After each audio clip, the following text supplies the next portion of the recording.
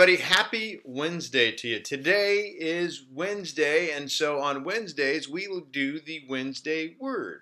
I've been sharing these out on social, and I'm starting to throw in this hashtag called Wednesday Wisdom, and I think this week's Wednesday Word has a lot of wisdom behind it. But let's do the Jeopardy approach, just for fun. Let me give you the definition first, and then let's see if you can guess the word. You ready? Strong affection for another arising out of kinship or personal ties. An assurance of affection, warm attachment, enthusiasm, or devotion. The object of attachment, devotion, or admiration, unselfish, loyal, and benevolent.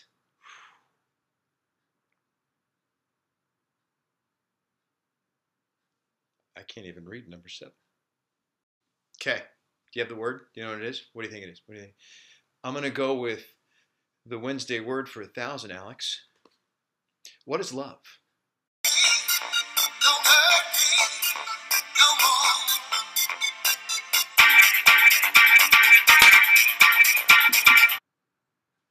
Couldn't resist. Sorry.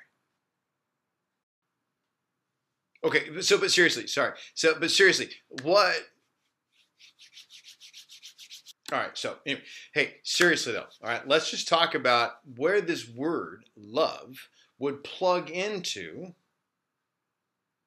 sales, business, making more money. Well, here's the real question. So when you go back and you look at the actual word and the etymology of love, there's an Old English lufu, meaning affection or friendliness. There's some Germanic terminologies in there that talk about joy.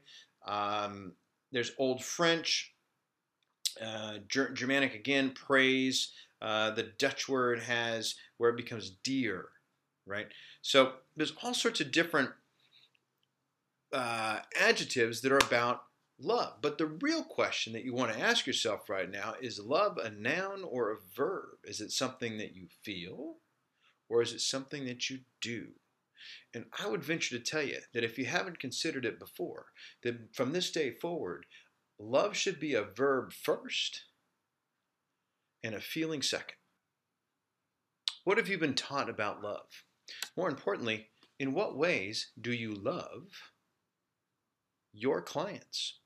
In what ways do you love your coworkers? In what ways do you love your boss? In what ways do you love your employees? Remember, it is a verb.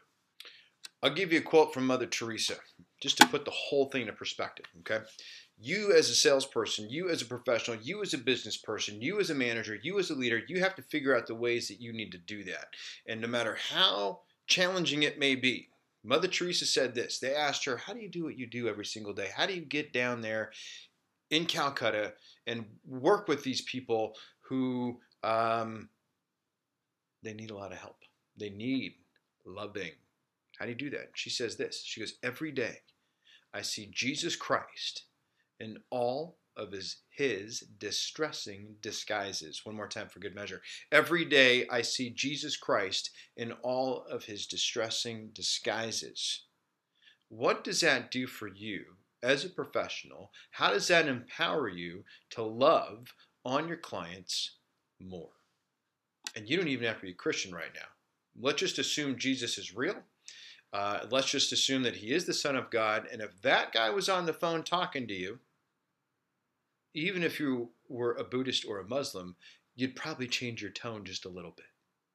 So then the next thing we have to think about is that is actually something, in order to say, well, what if you got a jerk on the phone, right? I mean, what if this guy's a real D-bag? What if this guy's a, POS, and you know what that stands for, and you really don't want to be dealing with him, but you have now challenged yourself to find Jesus in this person.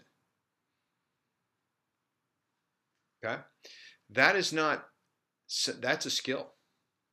That's something that has to be developed. That will not happen overnight with the snap of a finger. It's going to require some practice, some drilling, some rehearsing, maybe some experience, debriefing of the experience, right? Let's just jump back to last week's word. Remember what it was? It was greatness, right? Let me just read something to you about greatness for a second. True greatness merely refuses to change in the face of bad actions against one. A truly great person loves his fellow man because he understands them.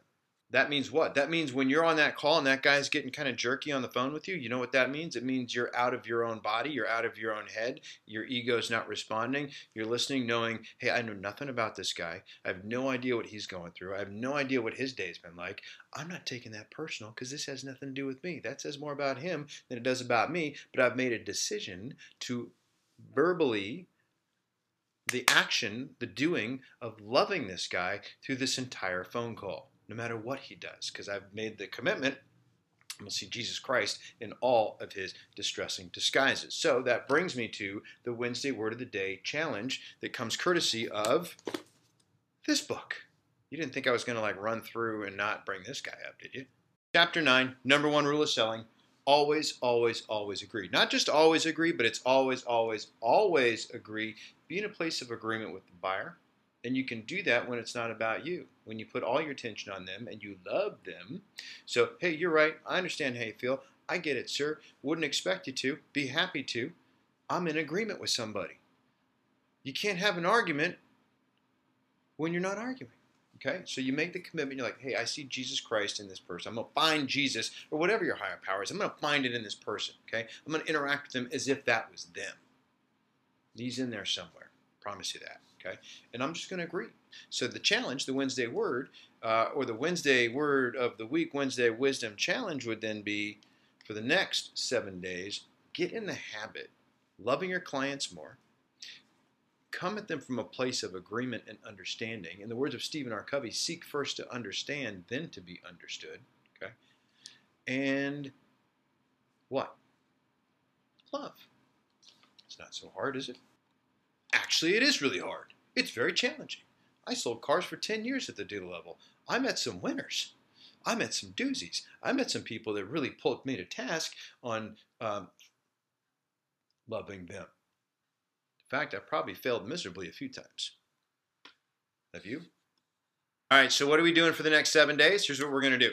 Number 1, we are going to start working on building the muscle of loving our customers, our coworkers, our employees, okay, a little bit more, a little bit better, right? Remember, love is a verb. It's something that you do that first, the feeling comes second.